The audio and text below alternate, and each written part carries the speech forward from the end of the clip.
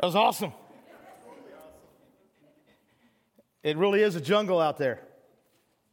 And if we're going to survive, if we're going to thrive, we need to do it together. We need to stick together.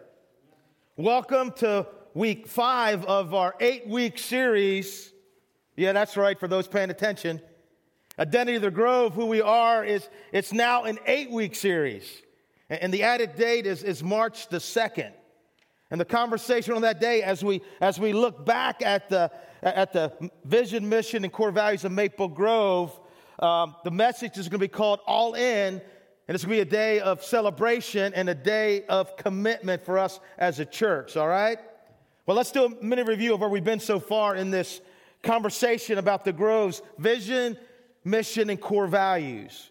On January the 12th, we began unveiling our vision, mission, and core values with our vision statement, which is this: following Christ and life-changing community. Following Christ and life-changing community. And as I have said repeatedly throughout this conversation about the Grove's identity, we're not about buildings. We are not about budgets. We are not about being bigger or better than a church down the road. We are not about programs. We are not about our own personal comfort, wants, or desires. Instead, we are about changing lives for the better. A question: has anybody's life been changed for the better since you began following Jesus? I mean, do you remember where you were?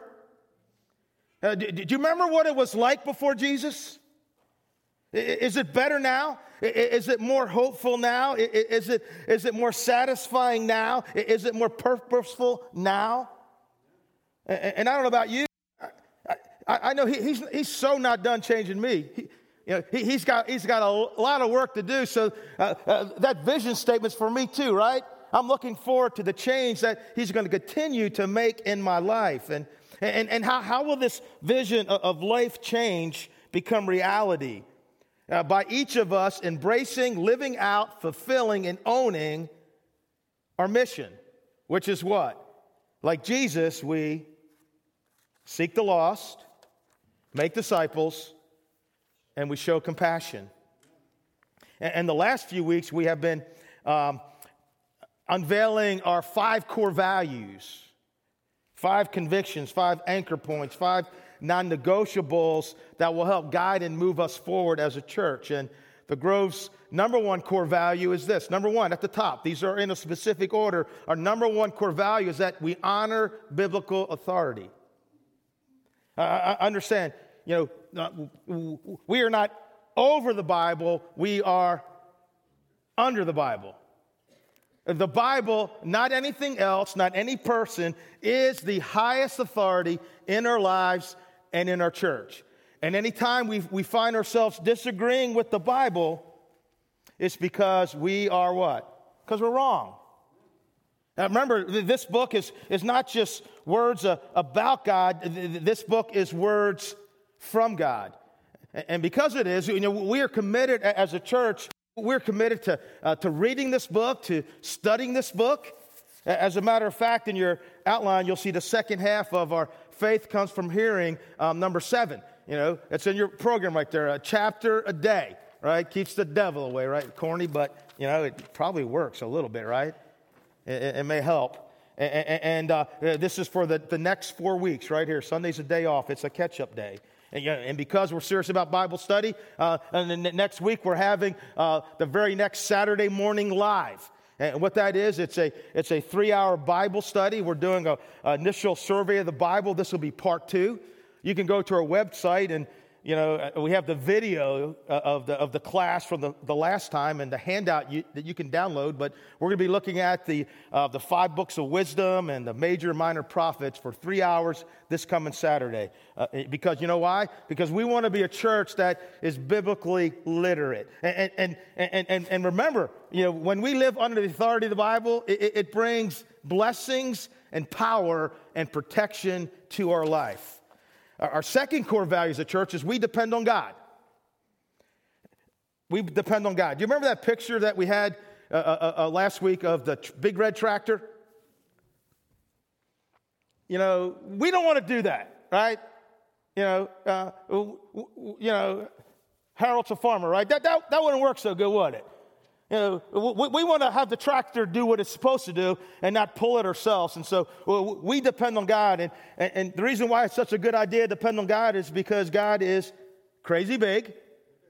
Like he created everything. That's real big. God is mind-blowingly good, and God is absolutely trustworthy. Absolutely trustworthy. So Maple Grove, I say, let's lean hard into God. Let's depend on God. And let's close up, right? Let's live with high expectations because of the God that we serve. Now, prayer, prayer is one of the main ways that we as a body, we as a people, demonstrate and live out this dependence. And because of that, I'm going to offer you guys what I'm calling the 2014 Prayer Challenge. And remember, the early church was born in a prayer meeting. And here's what I want to challenge you guys to do. Right up here. Boom. I want you to attend at least 2 Before the Thrones in the year 2014. Just 2. There'll probably be like 7 more. The next one's on March the 1st. We come for an hour and a half, and we pray to God. God help us. We can't do this on our own. Just 2. And I want to challenge you once a month, and you guys who would be, once a month, get here about 8:15 to 8:20, just once a month.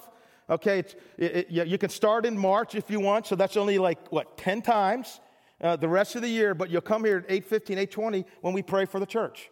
We pray for the services. We pray for people to hear God's word. Okay, that's my challenge, raise your hand if you're up to those challenges. Oh, you're scared too, right? Look around the room, you're a little bit scared. All right, that's okay. God will get you, right? But we want to depend on God. And on Sundays, we have the most people at our church, a great time to pray. All right? Okay. Now, this morning, we're gonna roll out our number 3 core value, which you saw earlier. We do life together. Would you pray with me? Palms open. God, we love you, and we're here to receive from you. We're not here to tell you what we want to hear or tell you how we want our lives to be. We're here to hear from you, for you are the author of life. And God, I pray that you move in this place, in this room today. God, I pray that you help us. Help us to become the people and church you want us to be. Father, I pray that your word will come with power. I pray that you would enable me to speak in the way that you want me to. And God, we just thank you for this opportunity we have to be your people, to be in your presence, to be part of your family. Spirit, we need you. We don't want to push and pull this tractor, even this service, on our own. And I'm not depending on the words I have on paper or the things on the screen. I'm depending on you, God, to speak to us, your people. Amen. Okay, so why is, it's hard to get the right number of fingers up. Why is our number 3 core value, we do life together? Why is it? Well, for 2 reasons. First, because we were created for community. If you have your Bibles, turn to Genesis chapter 1. That's like at the very beginning. In the beginning, God created the heavens and the earth. And now the earth was formless and empty. Darkness was over the surface of the deep, and the Spirit of God was hovering over the waters. And God said, "Let there be light," and there was light. In your notes, circle God created, the Spirit of God was hovering, and God said. And do you see it? Do you see it? Tucked right there in the first 3 verses of the Bible. The essence of the universe, the essence of all existence is right there in those 10 words. God created, the Spirit of God was hovering, God said. I understand when you boil it all down, the essence of all of life can be summed up in just one word, the word community. And listen, community has been around long before creation. And it's the very foundation of the universe itself. And right there in Genesis 1, we see the divine community working together. The Father creating, the Spirit hovering, and the Son speaking. An eternal, perfect relationship, connected together, working together, creating together, oneness in its purest form. God has always existed. And God the Father, God the Son, and God the Spirit have always been in perfect community. In fact, they are the very definition of oneness and selflessness. Understand, when you look at the community of the Father, the Son, and the Spirit, you don't find them focusing on themselves, but on each other. The Spirit points to Jesus and says, look at Him, listen to Him, learn from Him, follow Him, worship Him, be devoted to Him, serve Him, love Him, be preoccupied with Him. And when we look at the Son, we don't see Jesus walking around saying, I'm the greatest. In fact, Jesus said, I'm going to the Father, for the Father is greater than me. And then according to Mark, Jesus submitted to the Spirit when He went out into the wilderness. And before Jesus left, He told His guys, hey, you ought to be glad I'm leaving, because wait till you get to meet the Spirit. And then there's the Father. Twice in the gospel, we hear the Father say, this is my Son in whom I'm well pleased. Listen to Him. Note the Father didn't say, listen to me first, then listen to Him. Or listen to Him if He agrees with me. He just said, listen to Him. Bottom line, the essence of all of life can be summed up in just one word: community. And listen, community is as eternal and as infinite as God is. Get it? And now, not only do we see the divine community in Genesis 1, but we also see God getting busy creating an indescribable universe. And after placing billions of galaxies full of billions of stars in the heavens, after creating both time and space, God zeroed in on His pet project, a small planet on the outer fringe of one of those immense galaxies, the third rock from the sun. And listen, this infinite God not only pumped incredible beauty into this planet. Majestic snow-capped mountains. See some of the Olympic pictures? Fast-moving rapids, roaring waterfalls, vast canyons, wide open oceans, jagged cliffs, towering redwoods, and breathtaking sunrises and sunsets. But he also poured out life all over the place. You know what I find interesting? NASA, science spends millions of dollars trying to find life on some remote planet, and maybe they will, maybe they won't, but all you have to do on Earth is take a shovel of dirt or a cup of water under a microscope, and you'll see that it's teeming with life. Earth is definitely God's pet project. And then on day 6 of the creative process, God finally, with a smile on His faces, got down to what was the purpose behind everything. He had spoken into existence. Did you know, Kathleen, that you're the purpose behind everything? That God created galaxies and stars and sunrises for you and for me? And then God said, let us make man in our own image and our own likeness. What does that mean? Circle in our image, in our likeness. Now, obviously, God couldn't reproduce Himself. God is unique. He's absolute. But God did the very next best thing. He created someone in His own image, and being God's image and likeness involves many things, like being able to think, reason, plan, dream, feel, choose, create. But listen, I'm absolutely convinced that at its core, being made in God's image and likeness is about relationships. It is about connecting with and enjoying our relationship with God and connecting with and enjoying relationships with other people. And because this is true, God says the following in Genesis 2, verse 18. And the Lord said, it is not good for the man to what? To be alone. I'll make a companion for him. You see, when God created Adam, at first it was just him, just Adam. And I know he had a beautiful garden to live in, all kinds of animals to live with, and he even got to name those animals, right? I don't know how he came with all those names, right? Platypus, hippopotamus, armadillo, rhinoceros. But late in the day, he started getting tired, right? Cow. Ox. But listen, even though it looked as if he had all he needed, a perfect world to live in, no health problems, financial problems, career concerns, no IRS, no sin and separation from God, there was still something missing in his life. Adam was alone, and God said, that's not good. Why? because man is made in God's image. And the very essence of God is community, is relationships. Again, the Lord said, it's not good for the man to be alone. And oh, how we know that to be true. Now, there's a little book called the All Better Book. In it, elementary school kids are asked how they would solve some of the world's greatest problems, like the ozone layer, and how to get people to stop smoking. And here's the toughest problem they were handed. With billions of people in the world, someone should be able to figure out a system where no one is lonely. What do you suggest? Here's some ideas. Kalani, age 8. People should find lonely people and ask their name and address. Then ask people who aren't lonely their name and address. When you have an even amount of each, assign lonely people and not lonely people together in a newspaper. Okay? She's type A, right? Definitely. Okay? Max, age 9. He's my favorite. Make food that talks to you when you eat it. For instance, it would say, how you doing? How was your day? Wouldn't that be crazy, man? You grab a slice of pizza. How was your day? All right. Here's the next one. Matt, age 8, we could get people a pet or a husband or a wife and take them places. Brian, age 8, sing a song, stomp your feet, read a book. Sometimes I think no one loves me, so I do one of those things.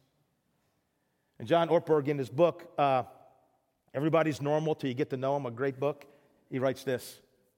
For centuries, some of the smartest grown-ups who ever lived have devoted themselves to this problem. This God-designed hunger for community is why Plato wrote the Republic and Augustine wrote the City of God.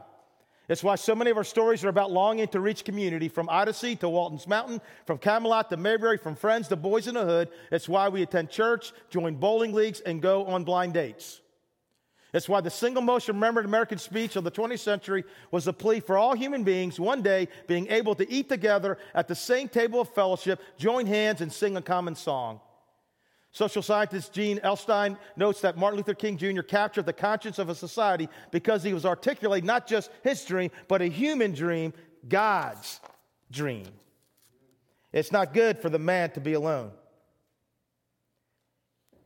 Now, unfortunately, most of us know from personal experience that there's no sting like the sting of loneliness. Yeah, I'm pretty confident most of us have been there and done that when it comes to loneliness, but we don't like to talk about it, right? Because as Mother Teresa says, loneliness is the leprosy of modern society, and we don't want nobody thinking that we are a leper. So in Genesis chapter 2, God looks at Adam and says, it's not good for man to be alone. I'm going to do something about it. I'm going to make a companion who will, what? Help him. Help him do what? Well, I think, number one, help him with this problem of what? Being alone. Hey, do you remember your first best friend? I do. And though I haven't seen him in 40 plus years, his name was Jackie Chilcote. Here's the house where Jackie lived, right there.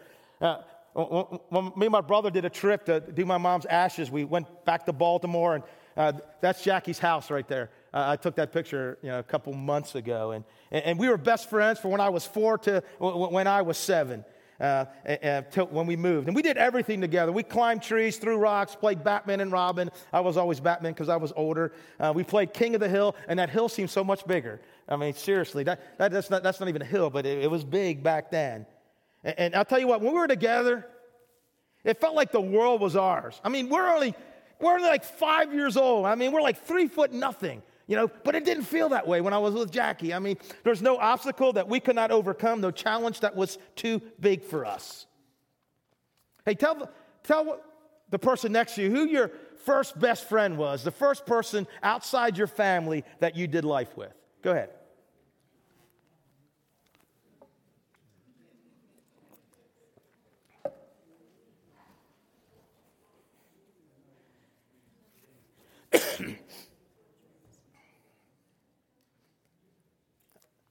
I understand throughout the pages of Scriptures, we see example after example of people doing life together, right?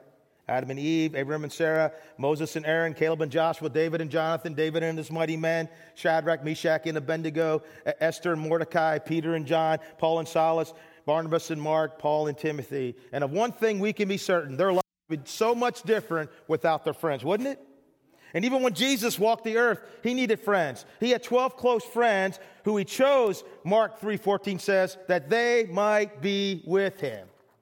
Sure, Jesus wanted them with him to prepare and train them, but also there was this Matter of fellowship. I mean, think about it. Doing life together is just part of who Jesus is. I mean, literally, Jesus has been doing life forever.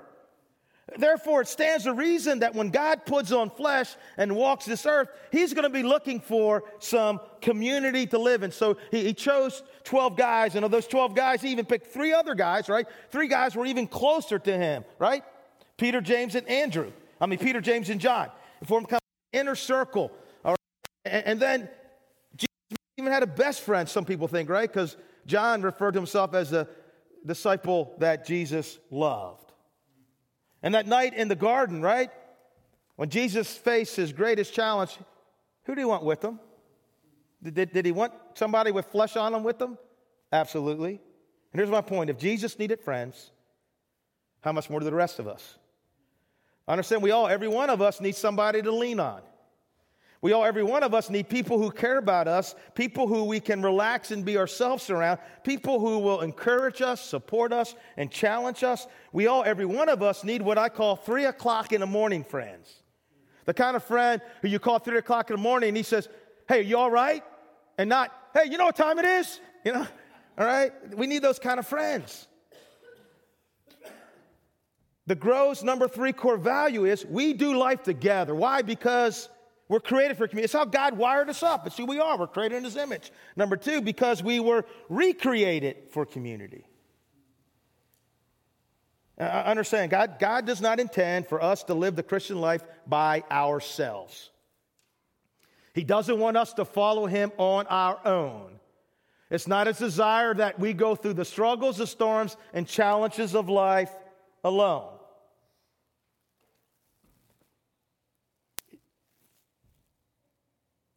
It wasn't easy to follow Christ in the first century. Times were tough. Persecution was rampant. But the early church were bound together, like we sang, right? Into a fellowship, into a community. They were there for each other. They were connected to each other. And listen, it was in this interconnectedness that they, like the towering redwoods, found their strength. You ever seen redwoods? I've seen them up close and personal. Check out this picture. They're like huge. That is like one stinking big tree. And as I was working my message this week, I did some research. I go all kinds of crazy places when I work on a message. And you would think that trees that can go up to 300 feet tall and been around for 2,500 years, you would think that they would have a very deep root system that would go down hundreds of feet, but they don't. They actually have a very shallow root system. But what happens is it's shallow, but it reaches out and intertwines with the roots of the other trees. See, they're tied together. They're interlocked. They literally hold each other up. Yeah, they need one another to survive. So do we. No, it wasn't easy to be a Christ follower in the first century. And you know what? It isn't easy to follow Christ and truly live for him in our day either. I mean, there's so many things that come against us. Discouragement, temptation, sin, apathy, failure, materialism, unbelief in family and friends, doubts, rejection, unanswered prayers, unanswered questions. Yes, there are so many obstacles in our desire to follow and live for Christ, and that is why Jesus created the church. With billions of people, world, you would think someone would figure out a way so no one's lonely. Guess what? Somebody has. That someone is Jesus, and that way is called the church. And when we think of church simply as a building, we miss the point. And in fact, if Jesus were here today, you said, hey, Jesus, where's the church? He wouldn't point to a building, and he would not give us an address. Instead, Jesus would explain to us how the church is this massive group of people, his body, his family, living on this planet, people who fear him, people who follow him, people who are faithful to him, people who are filled with his Spirit. Understand, Jesus' plan was and is fellowship, was and is community, was and is people doing life together. And he could not have made that point any clearer than on that Thursday night, could he? I mean, the sky is dark, the garden is pretty quiet, except for a guy falling on the ground, pleading to God in desperation. Time had come for Jesus to do what he came to do. No, it won't be long before the dark night and the silence of the garden will be broken by flaming torches and the sound of soldiers' feet. And as Jesus moves closer to the cross, he prays not for himself, but for those he'll leave behind. You see, in those final moments, Jesus reveals what is closest to his heart. Hear these words again from a man who was about to die. My prayer is not for them alone. I pray also for those who will believe in me through their message. That be us. Here's what Jesus is praying for Maple Grove. Here's what he's praying for you and me. That all of them may be one, Father. Just as you're in me and I am in you. This relationship we've had since before time, forever, into eternity.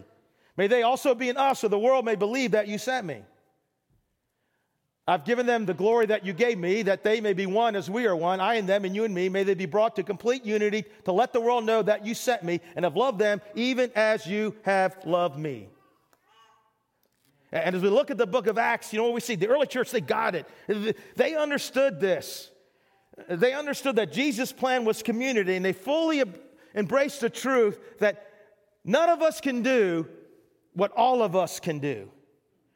None of us can do what all of us can do together. And that is why when you look at the earliest description of the church, you do not find any personal pronouns in the description. We read in Acts chapter 2, verse 42. It starts off with the word they. Well, who's the they? Well, you jump back to the next verse. The they is those who accepted Peter's message on the day of Pentecost and were baptized. About 3,000 people are the they. Well, what was the message? The message was that Jesus came, Jesus died. The one they killed was the Christ. And the way out of this trouble, this mess you're in, the way to get right with God is to do what? Repent to be baptized, every one of you, in the name of Jesus Christ. For what? For the forgiveness of your sins and the gift of the Holy Spirit. So that's the they. Those who believe the message, they devoted themselves, and that word means to adhere to with strength. It's in the present tense. They devoted themselves. They continually devoted to themselves. They adhered to with strength the apostles' teaching, the fellowship, to the breaking of bread, and to prayer. What were they devoted to? They were devoted to the apostles' teaching, which kind of lines up to our number one core value, don't you think? They were devoted to prayer, kind of lines up to our number two core value. They're devoted to communion, which we do every week, and they're devoted to the fellowship. It's a Greek word, koinonia. And I, for some reason, I really don't like the term fellowship hall. Not that it's a bad term, but just because we put the name fellowship on it doesn't mean fellowship happens. Sometimes we could call it the anti-fellowship hall, right? Definitely the anti-fellowship kitchen, right? When you work in the kitchen, man, that's not a bad place to work, right? Because, right? You know what I'm saying? But here's what the word means. It means to have in common, to share, to participate with, to be a family in every sense of the word. You know what? We'll do stuff for a family that we won't do for anyone else, right? We'll do stuff for a family we won't do for anyone else.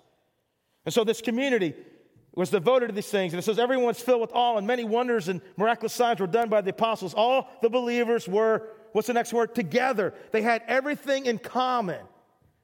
And we're like, hey, I want to be like that, right? Well, hold on. Selling their possessions and goods. Wait a second. They gave to anyone as he had need. Every day they continued to meet together in the temple courts. They broke bread in their homes and ate together with glad and sincere hearts, praising God, enjoying the favor of all the people. Because of his devotion to these things, God, because they did what they were supposed to do, God did what only he could do. Added to the number daily those who were being saved. Again, Jesus' plan for us was and is together. That's why Paul wrote these words in Ephesians. In him, the whole building, not a physical building, is joined together and rises to become a holy temple in the Lord. And in him, you too are being built what? Built together. You see, isn't that an awesome picture? Together, we are being built together to what? To become a dwelling place in which God lives by his Spirit. Our number three core value is we do life together. Why? Because we're created for community, right? I mean, it goes back to the very beginning. We can't deny it. And we're recreated for community. We can't deny that either. And I think most of us get that, at least in theory, right? I mean, raise your hand if you think we're supposed to do life together. I'll get more hands in the prayer, right? Okay. That's all right. And I mean, we've been talking about this together thing since the fall of 2010, right? When we began to lay the groundwork for launching our life groups, which Randy's going to talk about briefly, and launching our life groups in January of 2011. And Randy's going to say something about our life groups, one of the ways we look to bring community to our church, and we're going to see a video clip as well. Hi, my name is Brandy Pierce, and we started attending Maple Grove in June of 2013. We had just moved here from Colorado, and we were looking for a place to take our family so we can grow with God. Our experience at the Grove has been such a blessing. Immediately before I started going to the Grove, I was sad. I was a little depressed. I was feeling down about being away from my family in Colorado. I didn't have any friends. I just felt alone. But soon after, God worked miracles for me. He brought me to the Grove and showed me that there's a new family for me here. Our life group, they just loved us into their family, and the whole church is just moving with God leading. And through our financial struggles and homesickness and stress and just everyday life, the Grove has been there to support us and nurture our thirst for God, and I am so thankful. My love and passion for God has never been stronger. I have changed so much by being a part of the Grove. I was baptized here, and God has been working on me from the inside out ever since. I have more compassion, more care. I am more aware of God and thirst to know Him even more every day. The Grove helps me to be closer to God. I'm serving in children's ministry, which is absolutely amazing. My life just feels so complete now. I'm blessed that God brought me to Maple Grove, and I love all of you for helping us in our time of need, for making me feel part of the family, for nurturing my desires for God, and for letting God be a constant present in this amazing place. Okay, thank you. Bye. Amen. Amen. That was good. Again, this doing life together thing, it's great in theory and even greater in experience. But understand, before we can actually experience community, we'll have to overcome several obstacles. And listen, there's got to be some obstacles, right? Because not everybody who attends this church or all churches are actually doing life together.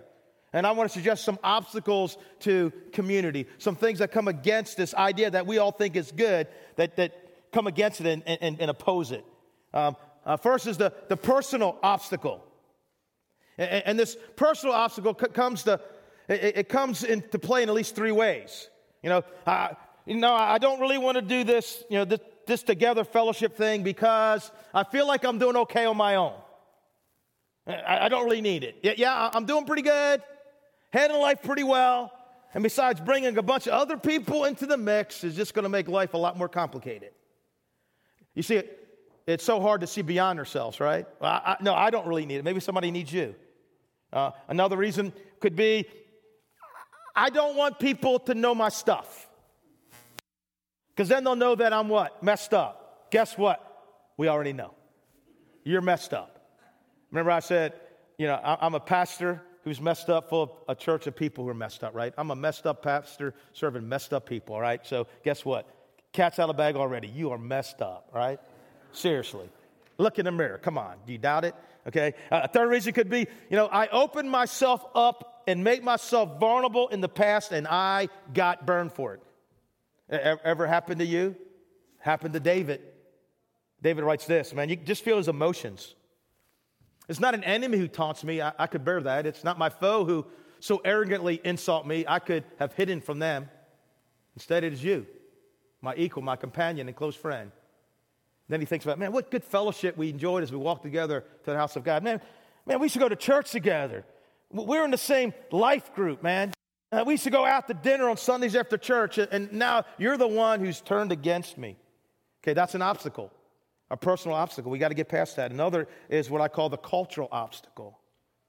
Understand, we are a product of our culture. Culture is on us. Culture is all around us. And whether we admit it or not, culture affects us.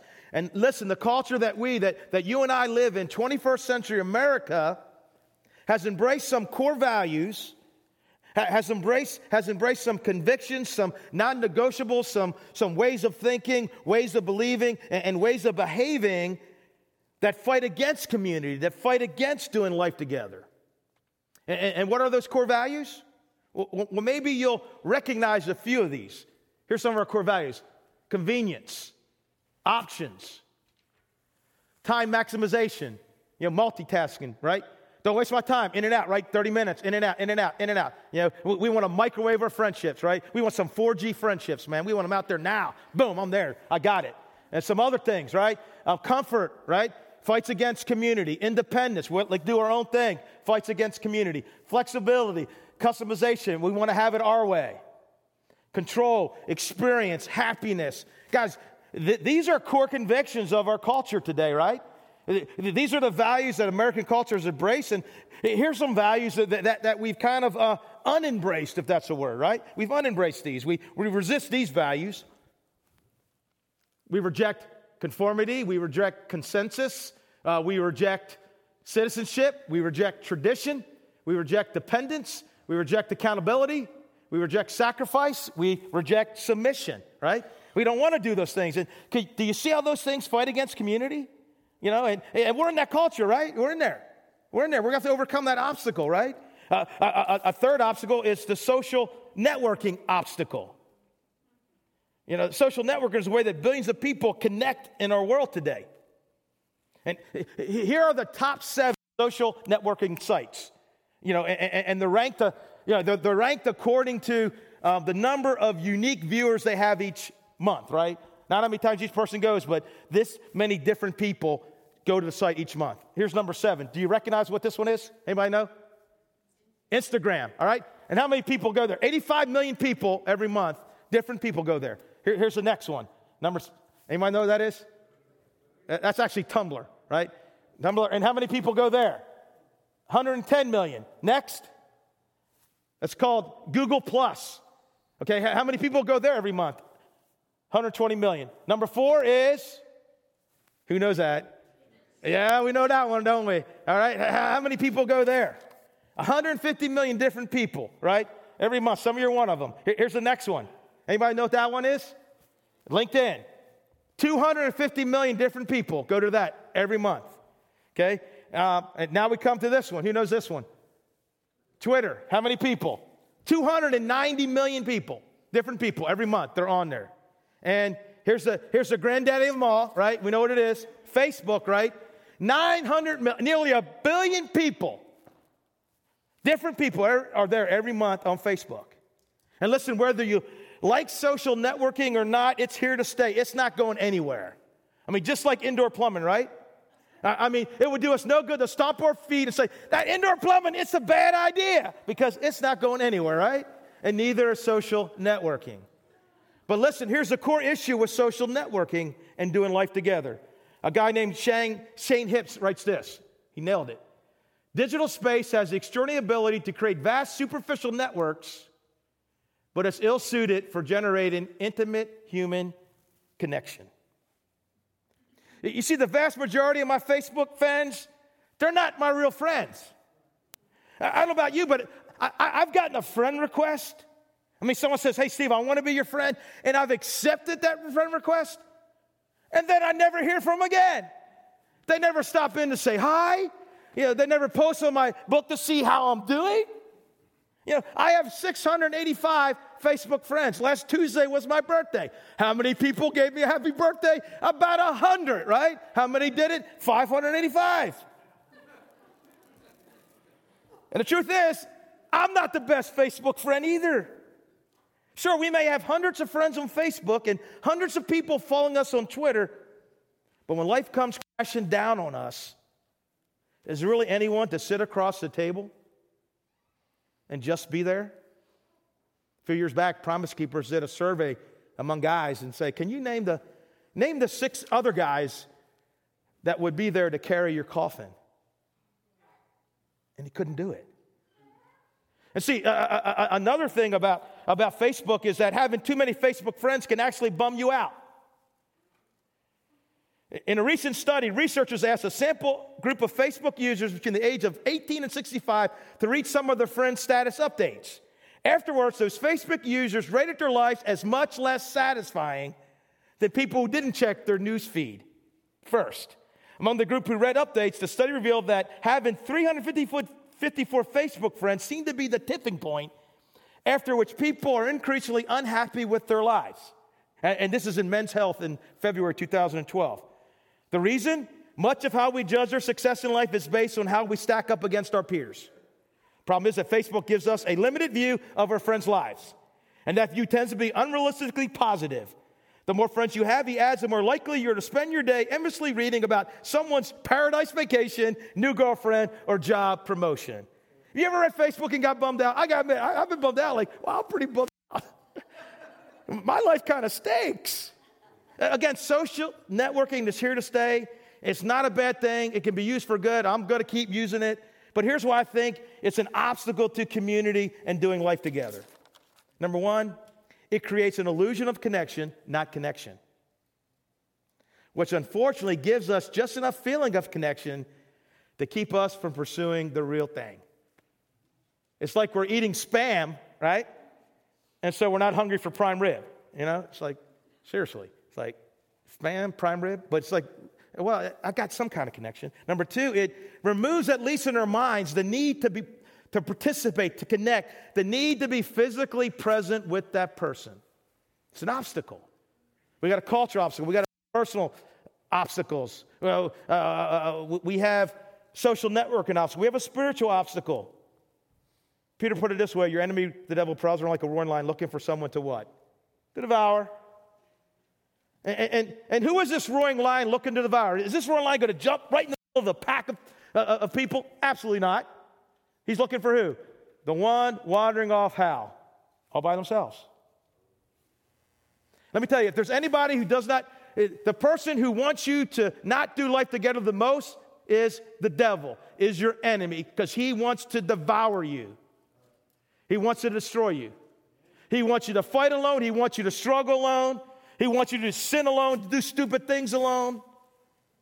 He wants you to do life all by yourself, and he's going to get you all by yourself, and he's going to devour you. Well, it's about time to wrap this puppy up and take her home. But as we wrap up, I want to mention 3 motivations for overcoming the obstacle to biblical community. Okay? Because, why should we? Right? Why should we? Motivation number 1. Ultimately, fellowship, community, doing life together is not a matter of choice or preference. It's a matter of what? Oh, Steve, did you have to go there? Yeah, I do. A new command I give you, love one another. This is Jesus talking. As I loved you, so you what? As I have loved you, the way I loved you. Peter, when you screwed up, was I there for you? When you guys did stupid things, was I there for you? When you're hurt, Peter, when your mother-in-law was sick, was I there for you? Well, I want you to be there for each other in the same way. Listen, we cannot love God's way. We can not love the 1 Corinthians 13 way from a distance. We got to be connected. Again, our number 1 core value, right? We honor biblical authority. And according to our authority, connection, fellowship, doing life together is not an option. Get it? Oh, you didn't want it, did you? Okay. Motivation number 2. We cannot and we will not live the life God created us to live and become all that he wants us to be on our own. On our own. You see, there are things that you and I need for growth that we just can't get on our own. You see, like those towering redwoods, we need our roots. We need our lives connected with other people in order to survive. Throughout the New Testament, you're going to see these, and these are going to flash up quick. But here's some things that we get in community, right? Check them out as they flash on the screen. Serve one another, accept one another, forgive one another, admonish one another, bear one another's burdens, be devoted to one another, honor one another, strengthen one another, teach one another, encourage one another, spur one another on, confess your sins to one another, love one another. See, the community is where we get strength, and it's where people carry our burdens. It's where people pray for us. It's where people admonish us, right? Yo, you're doing something stupid. Don't do that. You're hurting yourself. That's not what God wants you to do. That's not the correct way to think or to behave or to live. We need those things. In his book, The Connected Church, Randy Fries says this: the experience of authentic community is one of the purposes God intends to be fulfilled by the church. The writings of Scripture lead one to conclude that God intends the church not to be one bolt on the wheel of activity in our lives, but the very hub at the center of one's life. Final statement: without the church, without other people, without community, the mission will not be accomplished, at least not by us. Don't believe me? Ask Jesus, right? He said it. He said what? By this, by the way you love each other, that's how people are going to know you're my disciples. If you love one another. Understand, God is not trying to save a bunch of individuals. But God is trying to make a people who will follow him, who will reflect him, who will represent him, who will live in this world. And it's our relationship with one another. Our relationship with one another is the criteria by which the world will use to judge whether our message is true. Our community, how we do life together, is what makes our message believable. When we love each other the way God wants us to, when we're there for each other, we pray for one another, we admonish one another, the world sees that and they're drawn to it.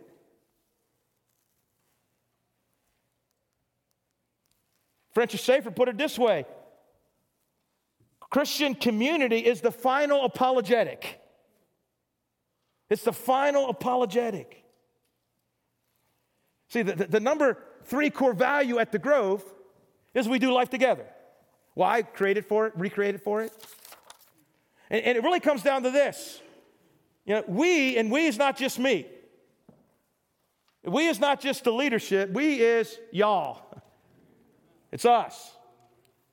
We got to decide, do we want to be a biblically functioning community? I can't make us do life together. The elders can't make us do life together. The life group team cannot make us do life together. It's our choice. But the motivation is, right, it's not a matter of choice. It's a matter of obedience. God told you to do it. And without it, you're just never going to be who you're meant to be. You're never going to become the person God dreamed of when he breathed life into your body and knit you in your mind. You just won't. I won't. And this mission of letting the world know that there's this amazing God, it's just not going to happen, at least through us, right? It's going to happen because even the rocks, right? Jesus said, I don't need you because even the rocks will cry out who I am. But what he wants to do through us won't happen unless there's this community where people walk in this building and say, wow, there's something going on here. These people love each other. They're here for each other. We've got groups over here that just love each other and are there for each other, like we see happening in the life of someone who joined this body back in June. It's all about our choice, right? These core values are meant to be ingrained in us. We honor biblical authority, we depend on God, and we do life together. I guess you guys just stand and we're going to pray. Heavenly Father, God, we love you, we praise you, we thank you. And God, I pray right now that we just worship you. And God, the thing that gives life meaning, the thing that makes community possible is Christ. And Christ alone. He makes everything possible. So God, I just pray you just worship him right now. God, thank you for allowing us to be in your family. Thank you for adopting us. Thank you for putting up with us. Thank you for carrying our burdens and infusing our life with hope. In Jesus' name, amen.